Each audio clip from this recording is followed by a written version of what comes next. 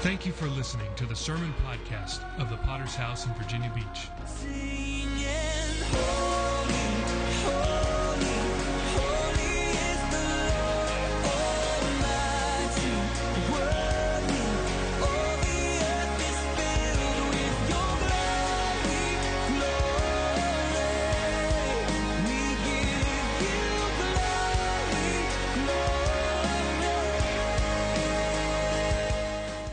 We are a local church with a worldwide vision for winning souls, making disciples, and planting churches. We're a Pentecostal church affiliated with the Christian Fellowship Ministries. We hope you enjoy today's sermon.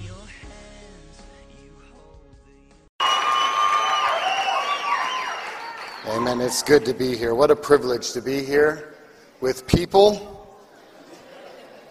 Even greater privilege to have the honor of filling in for my pastor, Pastor Warner. Many of you are asking how he's doing, and he's recovering, he's resting, and so we appreciate all the prayers of everyone who has been praying for him, and please continue to pray for him. Pastor Warner's a fighter. If anyone knows Pastor Warner, he'll be fighting his way back as quickly as possible. He'll probably be back way too soon, and so, but that's Pastor Warner, so we thank God for him.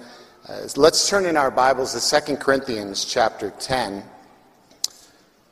and we're also going to hold 1 Samuel 18 if you can. So hold 1 Samuel 18 and then turn to 2 Corinthians chapter 10. Our lifestyle choices and decisions that we make will be determined by our thought life. One of the most important truths is that our minds are not machines. They are not hardwired from birth. This can be very liberating depending on where your mind might be right now. That you are able to adjust and make changes in your thought life that will produce changes in your actions, in your choices. But whatever you choose to set your mind on, whatever you fix your thoughts on, is going to determine the trajectory of your life. A mindset is an accumulation of similar thoughts. So when you allow yourself to think similar thoughts, they accumulate over time, creating a mindset. A mindset is defined as the established set of attitudes held by someone, a fixed mental attitude or disposition that predetermines a person's responses and interpretations of situations. So our mindsets become the lens that we begin to view life. When the Apostle Paul is writing to the church at Corinth, there's all kinds of problems that they're facing. He's addressing them, whether it's in the first letter or the second letter. There are people that are creating division by who they follow. They're causing problems. They're asking strange questions. And when it all comes down to it, in our text, he is working them through what he is really revealing is a bad mindset. That it's your mindset that is creating all these problems inside the church. And he refers to these mindsets as strongholds. He's referring specifically to something that is happening inside of the mind. A stronghold is defined as a place that has been fortified so as to protect it against attack. A lot of people think about the weapons of our warfare, and they begin to think about things as if we're dealing with things out there. That we're dealing with strongholds out there, and many times the real strongholds take place inside of our minds. This is where the spiritual battles that we are facing take place, in the strongholds of our minds. And everything the Apostle Paul refers to here in our first text, 2 Corinthians chapter 10, has to do with the mind, and it takes place in and through the mind. He says, "For the weapons of our warfare are not carnal, but mighty in God for pulling down strongholds, casting down arguments, and every high thing that exalts itself against the knowledge of God, bringing every thought into captivity to the obedience of Christ. So what we see is that thoughts, whether good or bad, accumulate to form a mindset or a stronghold in the mind. It can be a good stronghold or it can be a bad stronghold. It's a fortified place. And through that, we begin to view life. And what I want to delve into this morning is a specific mindset that can be very destructive to your soul. And that is the conspiracy mindset. The internet has given every whack job a platform for his psychotic voice to be heard. YouTube has an endless supply of conspiracy theories, and social media will make sure that they get perpetuated. Make sure that they find their way to you. And I'm not going to talk to you this morning about whether or not the earth is flat. I'm not going to debate with you whether 5G is what causes coronavirus. We're not even going to talk about if Elvis is dead. I was just in Las Vegas. He is alive and well on every corner. Hiding in plain sight. But I want to speak to you from a biblical perspective about the danger of allowing this mindset to develop and what happens to your mind and trajectory of life when you entertain this vein of thought. Let's begin by looking at the unending conspiracies. And I do want to start by saying that there are, in fact, many conspiracies at work in the earth today. That is a fact. There are a lot of conspiracies that are at work. A conspiracy is defined as a secret plan by a group to do something unlawful or harmful, the action of plotting or conspiring. There are secret plans set in motion to do harmful things. Fact. I'm not here to deny this, but what I want to do is I want to speak to the danger of entertaining these things, of setting your mind on them, the danger that's posed to our lives when we dwell on such things. When you allow an accumulation of conspiracy thoughts, it develops a conspiracy mindset, and then that mindset begins to inform all of your thinking. That's how you begin to view life, that everything in life becomes a conspiracy. Someone who has a conspiracy mindset always thinks there's a plot against them. Everything that happens to them begins to be processed through this mindset. Someone is plotting against them or holding something back from them. Somebody is blocking them from something special. This can manifest in our lives a number of different ways. It could be at work, some big plan to keep you from promotion. Never mind, you never really show up to work on time. Not an issue. There's a conspiracy against me getting a promotion. Most teenagers tend to think that their parents are conspiring against them having fun in life. It could manifest in church. Feelings that leadership just doesn't want me to excel. It can happen in the reverse. It can affect relationships between pastors and disciples and pastors and other pastors. Sometimes our past experiences and troubles feed into this conspiracy mindset. You have been hurt before. You want to make sure that it won't happen again, so you try to get out in front of it with your mind. And the devil finds an open door to work. You try to get ahead of the enemy, so to speak. Sometimes a conspiracy mindset has been put into you since you were a child.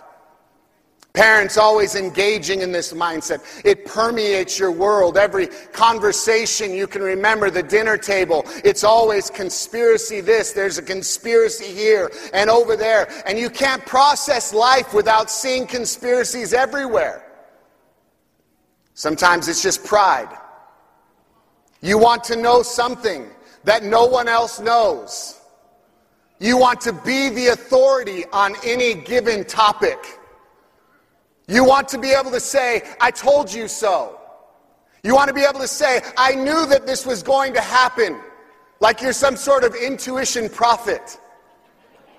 I had a feeling about this. I saw this coming. You know, the first conspiracy we see in the Word of God was introduced by the devil himself. The devil, more cunning than any beast of the field, engages Eve in a conversation. Has God really said? She responds, you shall not eat of the tree in the midst of the garden. And the serpent says to the woman, you will not surely die, for God knows that in the day you eat of it, your eyes will be opened, and you will be like God, knowing good and evil. He introduces a conspiracy thought into the mind of Eve, and he began to seed the idea that there was a cosmic conspiracy working against her. God is not looking out for you. He doesn't care for you. God is keeping something from you. He doesn't want you to be like him. And Eve embraces this conspiracy thought and begins to filter everything through that. I want you to notice the very next verse. After the devil puts this thought out there, the Bible says in verse 6, when the woman saw that the tree was good for food, that it was pleasant to the eyes, and a tree desirable to make one wise, she took of its fruit and ate. Once she embraced this conspiracy, it changed the way she saw things. She was now seeing the tree differently. She noticed things that she never noticed before. That's what a conspiracy does. It makes you view familiar things in a different way. Something you've seen 100 times. A person you've talked to 1,000 times. All of a sudden, it shifts how you see them, how you hear them.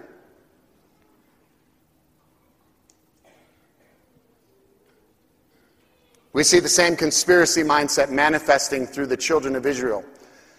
God does a tremendous miracle by delivering them from slavery, and as soon as they get out into the wilderness and they begin to experience hardship, it's a conspiracy. They said to Moses, because there were no graves in Egypt, have you taken us away to die in the wilderness? And I want you to notice that conspiracy mindsets are embraced in the most difficult times. Times when you're facing hardship. Times when you're facing resistance in your life. The children of Israel are hungry. They're looking around for food to eat. They're not seeing the possibilities. And the Bible says, oh, that we had died by the hand of the Lord in Egypt, when we sat by the plots of meat, and when we ate bread to the full, for you have brought us into this wilderness to kill this whole assembly with hunger. And they got thirsty. There was no water. Why is it you've brought us out of Egypt to kill us, and our children and our livestock with thirst? You see, the children of Israel were never fully able to appreciate what God had done for them because they embraced this mindset. They lost sight of the incredible blessings and the incredible miracles, and they were all hidden behind a cloud of conspiracy. It was there. God was blessing them. God was providing for them, but they couldn't see it. It was hidden behind their cloud of conspiracy.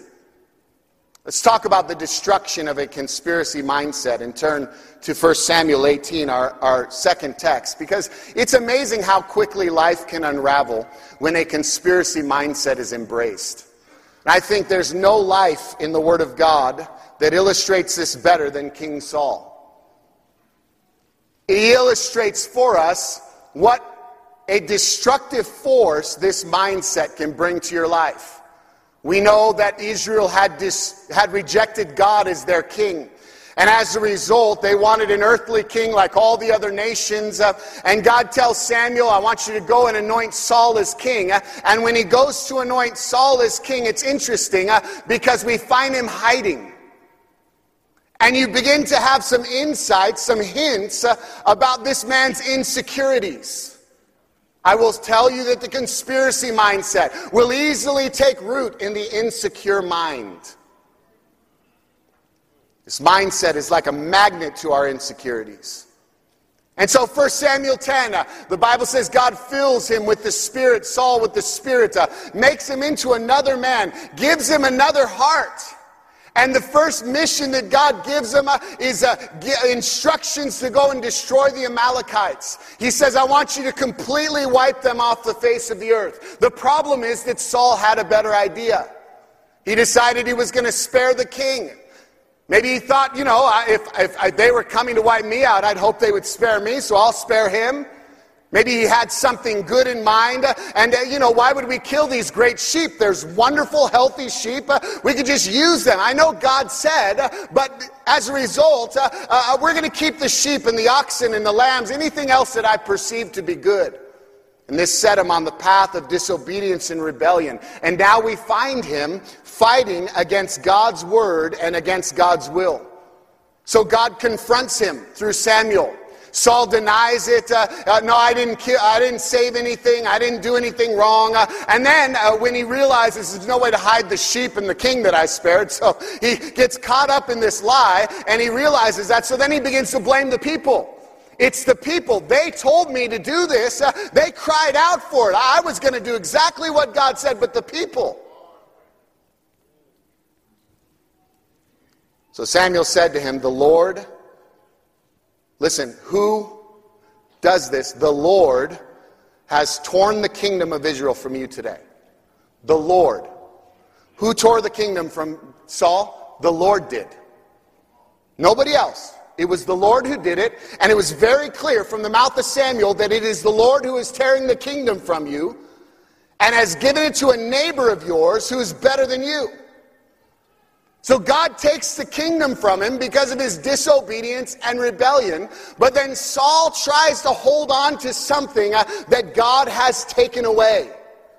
And in trying to hold on to that, he becomes very desperate. You can fast forward and you see the Israelites fighting the Philistines. David comes down, he kills Goliath, they're on their way, and watch what happens, because adversity has now opened the door to conspiracy. 1 Samuel 18, so the women sang as they danced, and they said, Saul has slain his thousands, and David his 10,000s. Then Saul was very angry, and this saying displeased him. And he said, they have ascribed to David 10,000s, and to me they have ascribed only thousands. Now what more can he have but the kingdom? And so Saul eyed David from that day forward. Notice, David did not take the kingdom from Saul. David didn't even ask for the kingdom.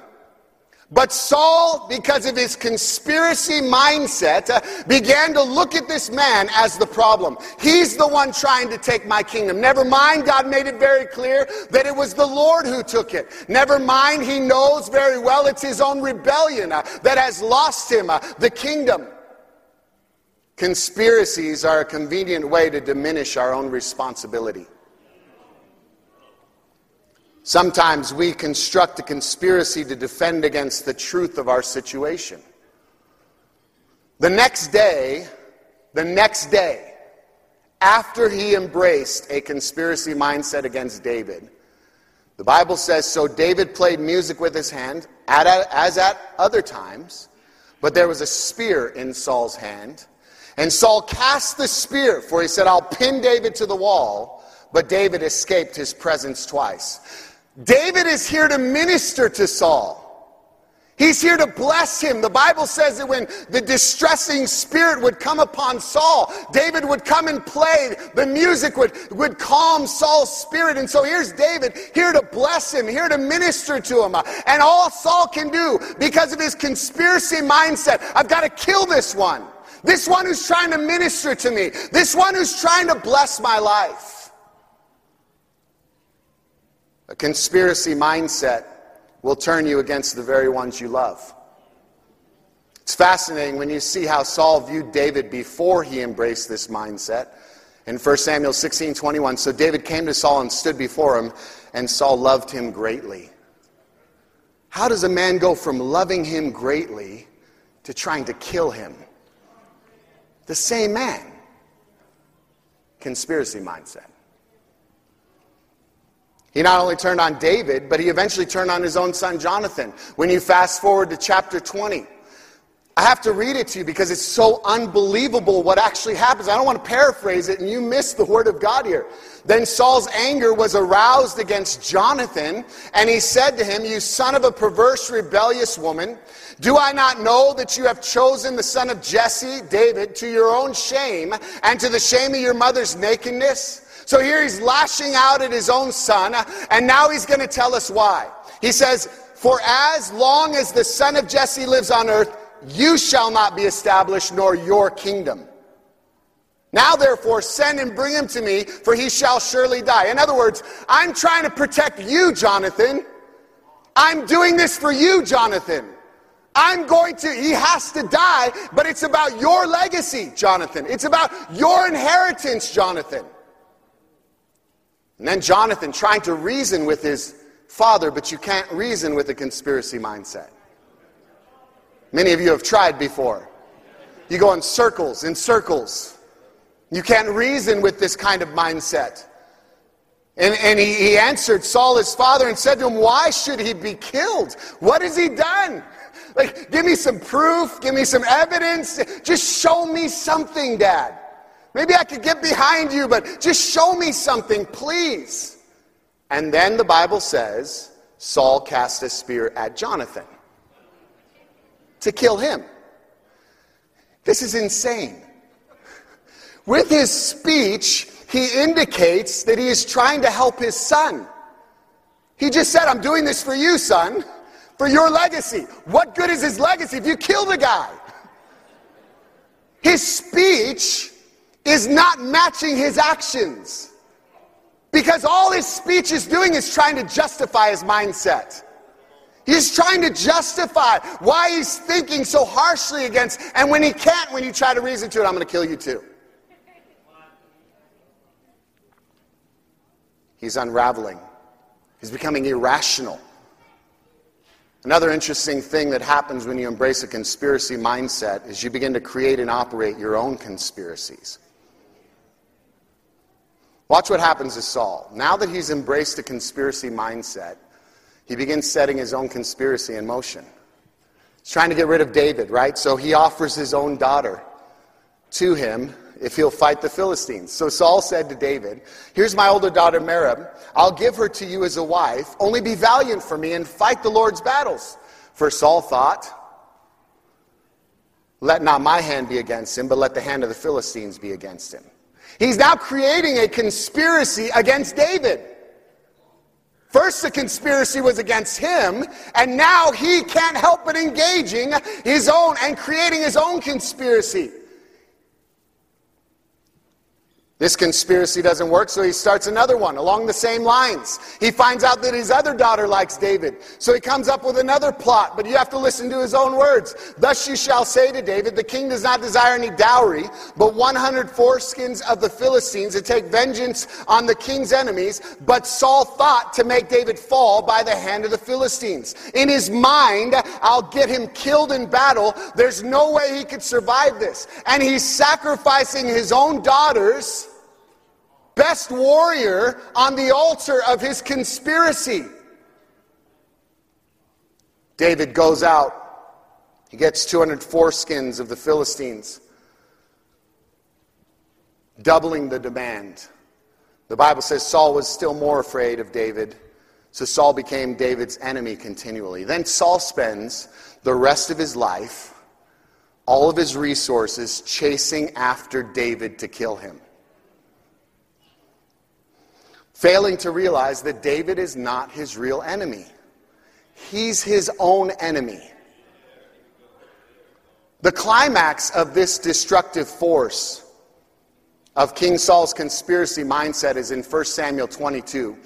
As David's on the run from Saul, he comes to a city named Nob. He meets Ahimelech, who's a priest. He spins this story to him that he's on a secret mission from the king. He's asking for some bread and a sword. He gives him holy bread. He gives him some holy bread. Sounds like holy water. So bless you, son. Go. Gives him the holy bread and the sword of Goliath. And David takes off on the run again. And he's hiding in a cave where the men are gathering to him. And so what happens is Saul hears that David has been discovered. And so he gathers all his men to himself. He gives them this long pity party speech about how they all conspired against him. And then he gets info out of him that Ahimelech the priest was involved in helping. And so Saul comes to Ahimelech to confront spiritual leadership. He comes to the priest and he finds out and he says to him, "Why have you conspired against me?" Look, he's seeing conspiracies everywhere. There's not a person in his life that is not conspiring against him now. Whether it's the men that have stuck by his side, his son, David, now the priest, now everything is a conspiracy. Everyone has something against me. They're out to get me. And you and the son of Jesse, and that you've given him bread and a sword, and inquired of God for him, that he should rise against me to lie in wait as it is this day. So Ahimelech answered the king and said, "And who among all your servants is as faithful as David?" Uh-oh. You just said the wrong thing to the wrong man.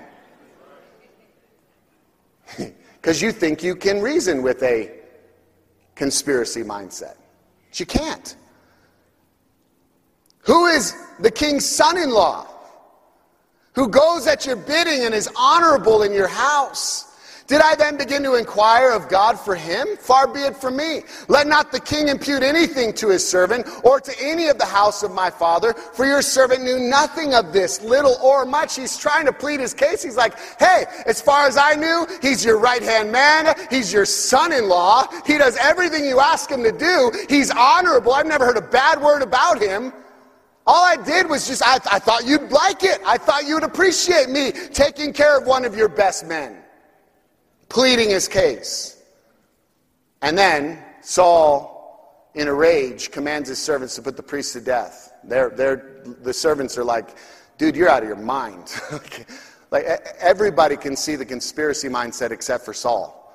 And all the men around him are like, I'm not touching him. I'm not going there, dude. Your mind is jacked up. You're not thinking straight, Saul. You don't want to kill this guy. This is a man of God. You don't want to set your hand to him. What is wrong with you? They refuse, and the king said to Doeg, there's always a Doeg, you turn and kill the priest. There's always that man that just wants to please, even a conspiring king. Just I'll be your sword for you. So Doeg the Edomite turned and struck the priests, killed on that day 85 men who wore a linen ephod. Also Nob, the city of the priests, he struck with the edge of the sword, both men and women, children and nursing infants, oxen and donkey and sheep with the edge of the sword. Think about this. He's willing to utterly destroy the town of Nob as vengeance for himself, but yet he would not destroy the Amalekites as vengeance for God. He's willing to do for himself what he would not do for God. And now we come full circle with the conspiracy mindset. Under the spell of a conspiracy mindset, Saul destroys this innocent city. He attacks the spiritual leadership that is trying to protect him. And the conspiracy mindset will cause you to turn on everyone that you love, everyone that loves you, and it'll kill everything in your life. Let's talk about confronting the conspiracy mindset as I close.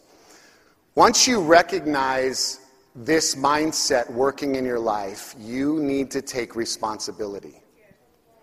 You need to take responsibility. It is only something that you can do. Nobody else can do this for you. Rather than searching our hearts, we spend time looking for others to blame. Rather than trying to fall on our face before God and saying, God, everybody around me thinks I'm insane. Maybe I'm actually insane. Would you help me, Lord? Would you have mercy on my horrible, wicked soul? No, we don't do that. We're shifting blame, but the opposite has to happen once you recognize that this mindset has developed in your life. It's the one thing that Saul refused to do. Admit his own rebellion was the problem. All he had to do was repeat the very words of God himself. God said through Samuel, the Lord has torn the kingdom from you. All he had to do was say, Lord, you tore it from me, and rightfully so. He could not take responsibility. The second thing you have to do is you have to avoid the conspiracy-minded people of your life. Saul evidently had these people speaking into his life. Because after David spared his life in 1 Samuel 24, David said to Saul, why do you listen to the words of men who say, indeed, David seeks your harm? Look, this day your eyes have seen that the Lord delivered you today into my hand in the cave, and someone urged me to kill you, but my eyes spared you. He's pleading with him, but he knows something. People are speaking this into his life. They're continuing the voice of conspiracy. He's not silencing that voice. It's being continued. Listen, Eve got seduced by the words of a conspiracy monger. And she turned against God. You have to eliminate the voice of the conspiracy mindset, wherever it may be coming from. Some people in your life might be messing up your mind. They only want to talk about one thing. The whole world is against them. Everything's a conspiracy. And you pick up the phone and you talk to them, and all they're doing is spouting conspiracies. I'm not going to believe that, but you don't say anything about it because that's your friend. You don't silence them and say, listen, man, something has attacked your mind. You're not speaking like a sane person. It's impossible. The whole world is against you. The whole world doesn't even know you exist. Like me. I came up, they didn't even know that I was the guy to put the mic on. I was like, can I have a microphone? They were like calling security, man. The guy over here was like, is this the guy or not? Can we get an ID check?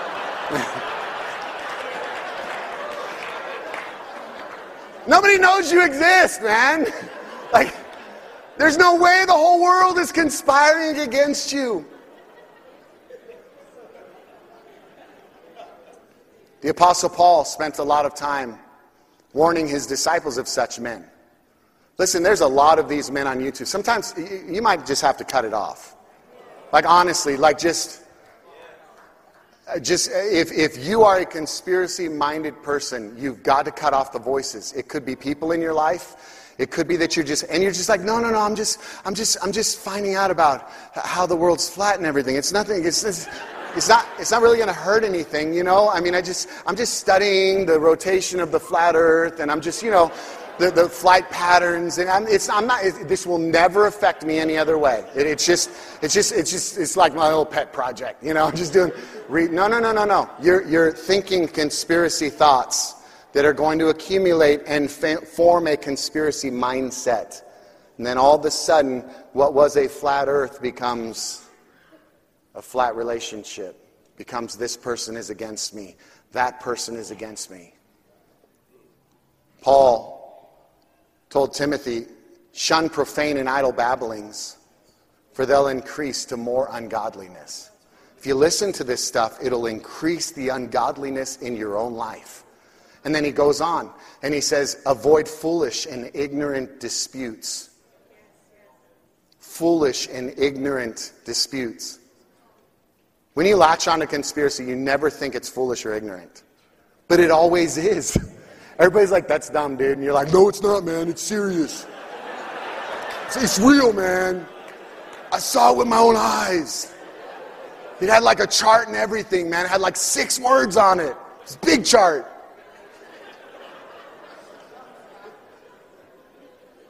You know what it really comes down to when we're talking about kingdom? It comes down to an issue of trust. Do you trust God with your life? Do you trust God with your life. You know, Joseph had a lifetime of conspiracies against his life. His own brothers, they were real, man. They conspired against him. It was a fact.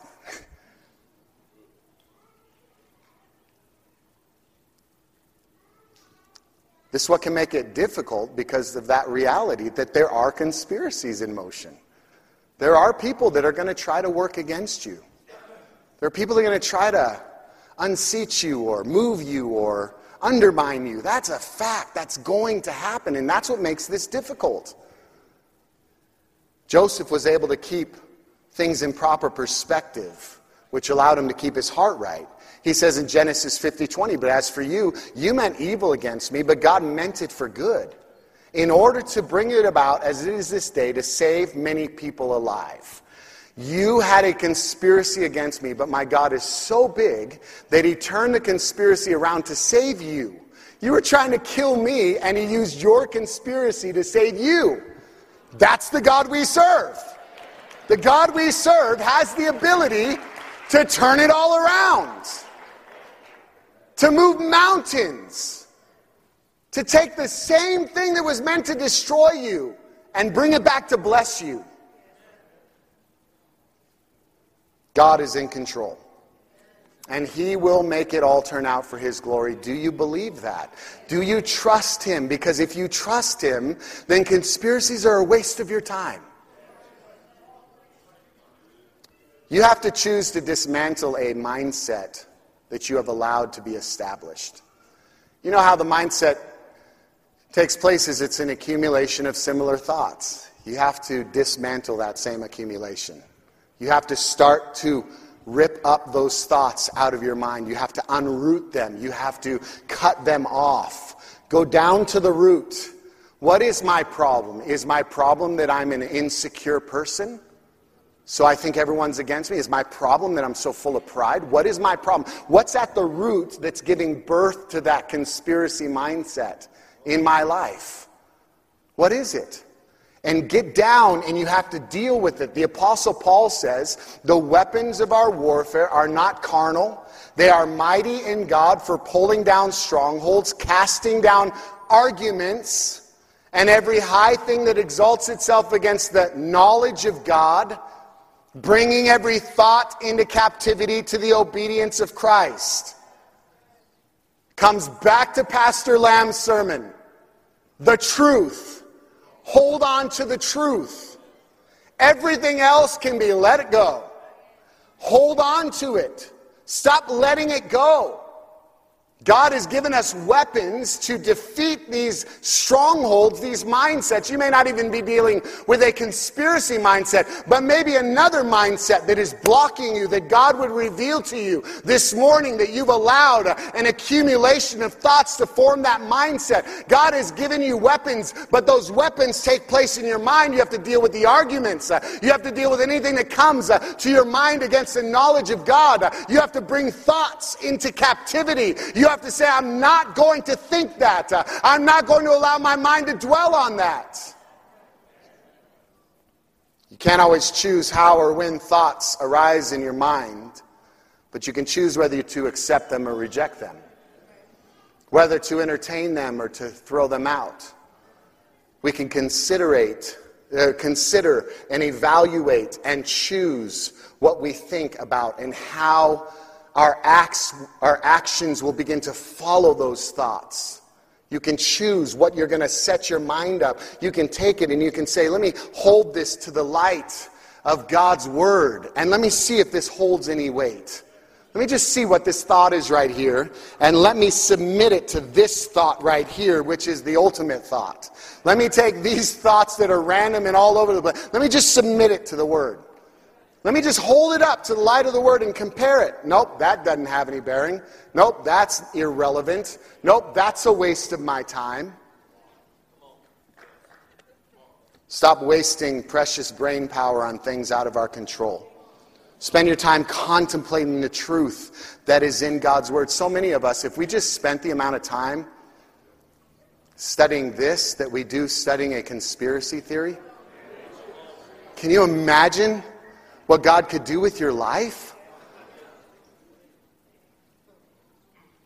You have to learn to focus on what God has revealed, not what he has concealed. I don't know much about the Nephilim. I don't know. The Bible uses the word, and then it's like, cool. But man, people spend time. God concealed it for a reason. It's obviously not that important. Otherwise, he would have just said, and the Nephilim, blah, blah, blah, blah, blah, blah, blah, and then we would know. He concealed it. Why would I focus my energy on that? I have a hard enough time doing what the word actually says. Like, this will keep me busy my whole life, and then through eternity. Be like, what? Wait.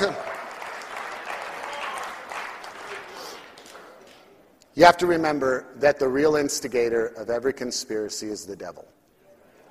You have to remember that. You can't allow him to divert your attention to one another, to your pastor, to leader, this or that, loved ones. His desire, the devil's desire, is always to bring division. And this is a great way he brings division. Just introduces this and it divides. It does all the work itself because we just latch onto these things. You and I have to decide that our lives are in the hands of a very capable God. And that everything we need to know is right here. We could spend our lives right here. And we have to decide to rest in the peace of God and his promises. As Paul told the church at Colossae, and let the peace of God rule in your hearts. Everything else, not going to rule. Not going to let it take my mind. Amen. Let's bow our heads this morning. We're going to take some time to pray. Every head bowed, every eye closed. We appreciate all of you that are here this morning. Those of you watching online. Many of you that couldn't make it. We definitely miss you. We're glad that you are joining us online. And we want to take a couple of minutes before we pray about these 3 different sermons that God spoke to us this morning.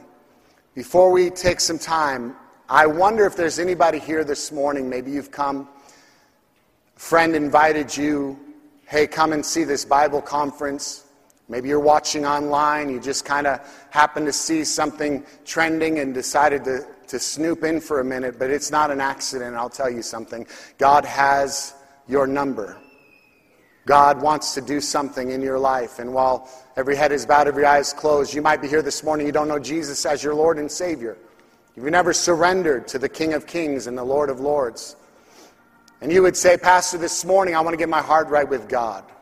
I'm tired of living in sin. I'm tired of living in rebellion against God. If that's you all across this place, would you lift up your hand where I could see it all across this place? You say, Pastor, I need your prayer this morning. I'm not right with God. Front to back, left to right, anybody at all, you'd lift up your hand. Maybe you're watching online. You say, I'm not right with God, but I want to get right with God. Lift your hand and signify that to God. You might be all by yourself, but lift up your hand to God and say, God, that's me. I'm not right, but I want to get right this morning. We want to take some time to pray for you. Maybe you're backslidden and you've come here this morning.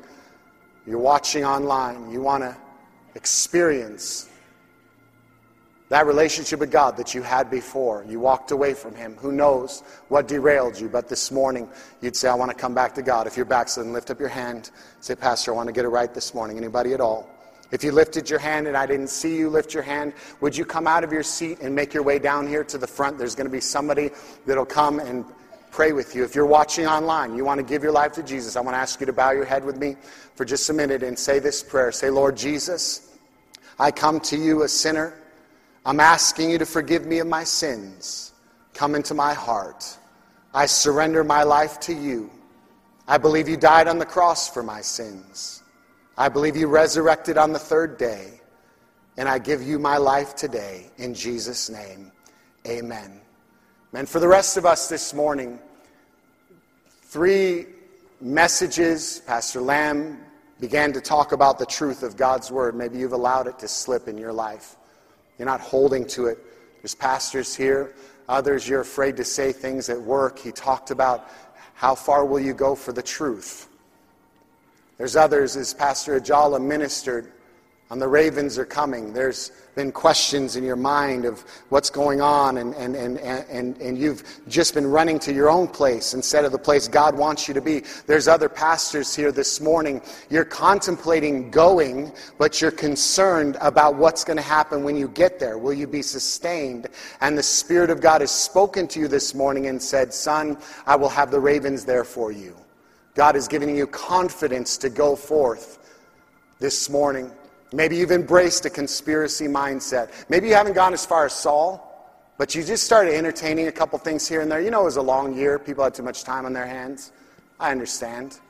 You get lost in certain things, but the Spirit of God's arresting you this morning and saying, no more, no more, no more. I'm cutting it off. These altars are open this morning. Let's come and find a place to pray in the presence of God. Hallelujah. Father, we thank you for your grace. Lord God, we thank you. Lord, we come humbly before you this morning. We are a desperate and a needy people. God, thank you for your truth, God. We thank you for the truth of your word. God, we glorify you this morning. God, we thank you, Lord, for you are exalted above all else, Lord. God, you've spoken to your people this morning, God. I'm asking you to touch their hearts and minds, God. God, I pray you would bring a spirit of deliverance in this place. God, for those that are bound in the lies of this world, in conspiracies. God, I pray against fear and anxiety. God, for those that would go, that would step out in faith. We thank you again for listening. Do you want to receive updates from our church in your inbox? Make sure to sign up at our website, vbph.org. If this message has been a blessing to you, would you consider supporting our ministry with a generous donation? Please visit our website at vbph.org and scroll down to find the Give button at the bottom of the page. We would be so grateful for your support. Until next time, love God and love people.